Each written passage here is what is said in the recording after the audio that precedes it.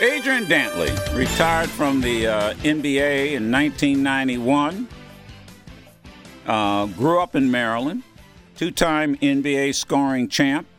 And Adrian, it's so good to have you on the Madison show. You've obviously had some coaches in your lifetime.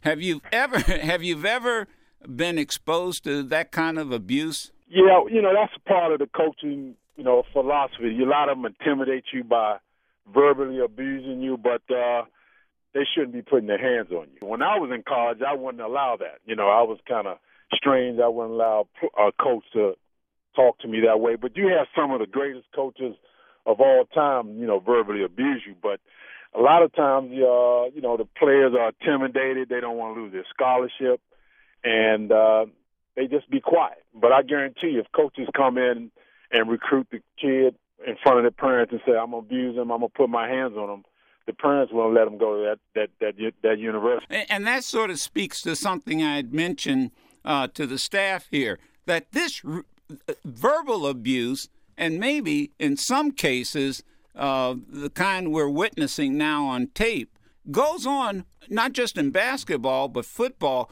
but goes on more than I think a lot of people realize because they're not, privileged to the practices sessions.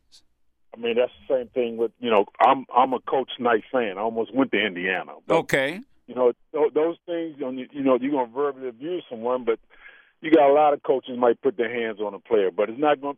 No one's not going to say anything because kids are afraid to lose their scholarship. Yeah. I have a high school coach. Right. And I always say he's the best coach to ever coach the game, Coach Morgan Wooten. He would never verbally abuse you. He would never put his hands on you. He would say, now, when I had a bad game one time, he would come in at halftime and say, Beverly Dantley had a great half. He would say little funny things like that, and that would motivate you more than him using foul language.